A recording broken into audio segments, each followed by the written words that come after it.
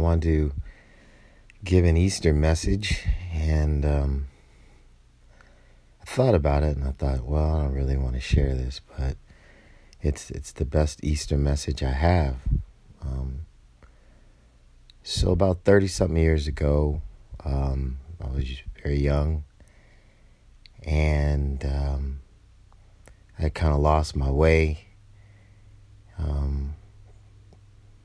I had been living at my aunt's house, and I didn't have a job at the time, and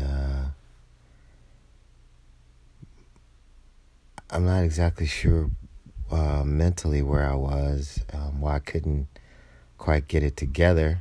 I had a brain, I had a body, but apparently I had let some type of depression or something get in the way, and I wasn't functioning properly as a human being. And we had this really, we had a nice house. It was 2 stories, about 4 or 5 bedrooms. And it's my aunt's house. It's where I was raised mostly. And unfortunately, several months before Easter, my aunt had passed away. And she was pretty much the last person that at the time really still had faith in me and was protecting me, and she was like the last person in her generation that was passing away that kind of protected my generation. And it was just a really tough time in our family, on that side of the family, my dad's side of the family. Like a whole generation of people had passed away, and my generation basically was, not getting along and spread out over the country and so on and so forth. So I was pretty much on my own, except for my cousin Craig and my Uncle George. And we were losing the house. My aunt had taken out some loans, I guess, to support us and her and whatever. And when she passed away, I found out that the house was in foreclosure. I had no idea that it had gotten to that point. And I was trying to find a way out. And apparently some guy she was dating turned out to be kind of a lizard, and he had her sign a second on to the house, and pretending to be her friend and care about her. She was in her 70s, I think it was. She was a nurse, and she was just a good person. She kind of looked like Aunt Jemima on the Aunt Jemima bottle. I mean, like dead ringer. And she had the same kind of heart. She was just sweet as pie, just cared about everyone, just the most loveliest person on the planet Earth you'd ever want to meet. And when she died, man, I'm telling you, my head was low. So we started selling the family furniture, the heirlooms, to the neighbors in our neighborhoods. It's called the West Adams neighborhood here in Los Angeles, kind of old big houses. Reminds you of the South in Georgia, but in Los Angeles. And it pretty much had been settled by women. Like all the homeowners seemed to be women, married or single black women that had migrated from the South. Most of them had college educations, even though mainly they were just raising kids and being wives and stuff. And so we were selling the furniture to the neighbors because me and my Uncle George and my cousin Craig, we were thinking, well, we'll get our shit together at some point, and we'll come back and we'll get all the family heirlooms back together as long as we know who has them. And we have been doing this for several weeks, calling ourselves just closing the house down. I was trying to find a buyer, but I didn't know anything about real estate. And, even though I was in my 20s, I think I was emotionally like about 5 years old, because I had been seriously abused as a child by my mom. And I according to my psychiatrist, had to shut my emotional self down to survive. So I was just really lost. I almost felt paralyzed in myself and in my life, in my head, in my body. I didn't know what to do or how to do it. I probably had the brains to go out and make a good living or whatever, and I definitely wasn't physically disabled, but I was just frozen.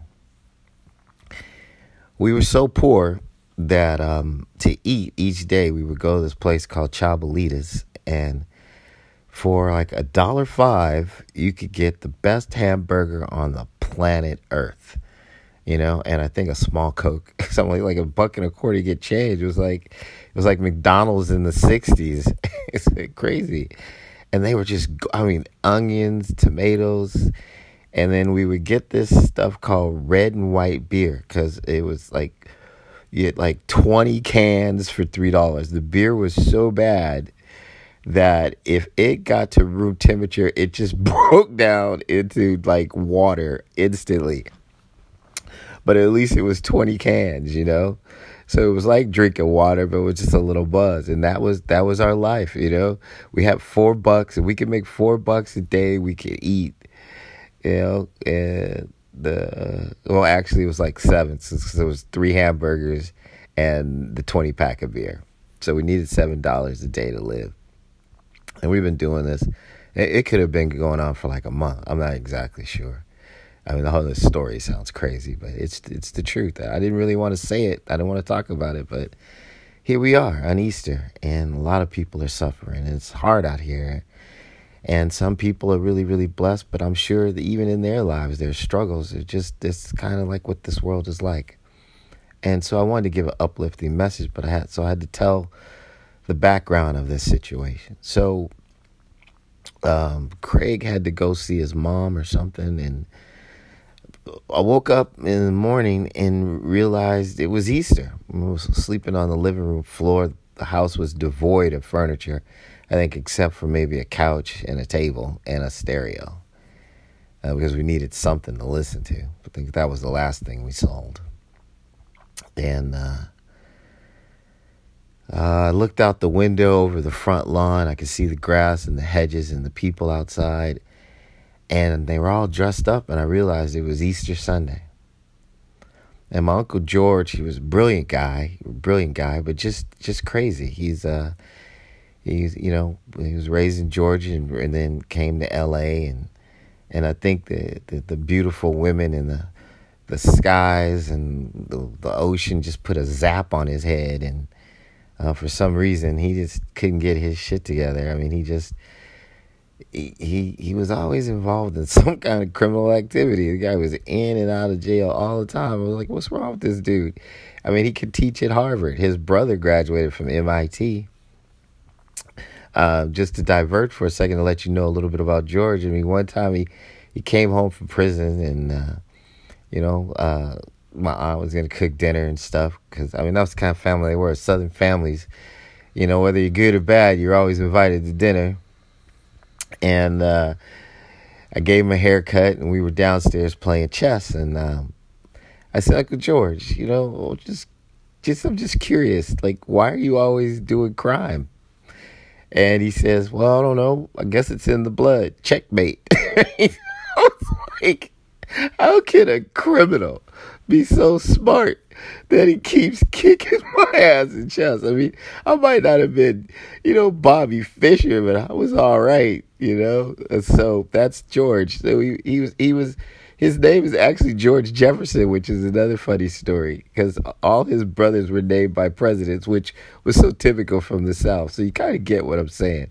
Although I was born on the West Coast, I was raised like a Southern Georgia boy. So to kind of hasten through the story, we wake up this morning, and we used to always keep the money in this little rattan basket, right, from the stuff that we sold. And so we woke up this morning, and the house is bare. There's nothing. There's not a kitchen table, chair, dining room chair, armoire, couch, rocking chair. There's not a clock, a lamp. It's all gone, right? And I look in the rattan basket and there is 20 cents. There is literally 2 dimes. I had no money in the bank. I had no money in my pocket. George had no money. He didn't have a bank account. And there was 2 dimes, 20 cents. I looked at George and I said, man, there's nothing you can buy with 20 cents. He's like, well, what are we going to do, Stevie? Because he always kind of looked up to me, thought, well, he's younger, but he's smart, And I said, well, why don't we get dressed, and go to church? And I said, because with 2 dimes, what else are we going to do with it? You might as well just give it to the Lord and say a prayer. And he agreed immediately. He didn't even hesitate. Went and got his suit. We ironed our clothes and we got all dressed up. And we were going to Holy Name of Jesus, which was about 10 blocks from the house. We didn't have any cars or anything. Everything was gone. And went out. We walked. We're talking and stuff. We walked down to church. We go in, and then we're sitting in the pews. I don't remember the sermon that day, but I remember when the offering basket was coming. And in church, this church is a neighborhood church. Everybody knows you. The whole neighborhood knew what we were going through, right? Because we're selling them the furniture and stuff. And we were so embarrassed about how broke we were, we decided to put the dimes in envelopes so nobody could see how small amount of money we were donating in church. And so I gave him a dime, I had a dime, and we put it in the basket and we said a prayer. And then, church was over. We were walking home. We were so broke. We were walking over the bridge over the Santa Monica Freeway because it goes right straight through that neighborhood. And we just started laughing, just hysterically laughing. I was like, man, we are broke. We are zeroed out. And he's like, I know. We had no plan. We nothing to do. Easter Sunday, all dressed up. And our pockets were turned inside out if you'd have reached in. And nothing would have fell out but lint. And I swear to God, we it's about 2 more blocks to the house. And we get to the corner. Our house is the second house on the north side of the street. And so we're to the left, look to the right. And as we hit the corner and we're kind of they're not crossing in the crosswalk, but kind of cutting across to go straight to the house, all of a sudden we see these ladies walking down the street, coming from, each and every direction. And we get to the porch and they've got trays of food. And open the door and people were bringing food like all day, saying your aunts would be so proud of you boys. You're keeping your head up even under all these really hard circumstances. And we're proud of you for being strong. And you're carrying your family's name on the right way. Nothing's ever easy. And just amazing amount of support. I was blown away. We had so much food. I didn't know what to do with it. And I just sat there and I thought, wow, I gave a dime to the Lord. Not much. What's he going to do with a dime? And next thing you know, the house was full of food. And Monday comes, I wake up in the morning, and back then the mailman used to put the mail through the slot in the door. It was a little hole and a little metal thing that flapped back and forth. And so I'm going through the mail, and there's this letter from the IRS, and with my name on it, Stephen Butler. And I go, man, just, what? Why pile bad news on top of bad news? And I open up the letter, and it says, Dear Mr. Butler, the IRS did an audit of your account and realized that we had underpaid you $505.31. We sincerely apologize, and here's the check. I was like, what? When did the IRS ever do an independent audit on their own, admit to a mistake, and cut you a check without you calling a lawyer? Man, I couldn't believe it. Unbelievable. I swear to you, since that day, 30 some odd years ago, no matter how rich or how poor I've been in the roller coaster of my life, I have never missed a meal. Not one single day. Not one single day has the Lord let me go without food and shelter. And I've had some great days, some amazing times. A bunch of friends and parties and playing tennis and golf and doing all the wonderful things that money can bring you. And I've had some low days where it's been tough and hard. And I've been working and it didn't seem to quite work out. And I've never had to worry about that. Well, here we are in 2020. The entire world's on lockdown. I can't remember what the figure was. I think they said some 12, 13, 14 million people have signed up for unemployment. Apparently in somewhere in Oklahoma, they had a food bank and there was a line about a mile long of people in cars trying to get something to eat. And it's Easter. It's Easter. Whether you believe in God or Jesus or whatever it is that you hold on to, that you put your faith into. Man, if you believe, your heart is pure. I believe that the miracles you seek will find you. And on this Easter, I give you my prayers and my love. And I offer a dime to the Lord above for your health, your family, and your security. Amen. It's 2230 Redondo saying, peace out. Keep the faith.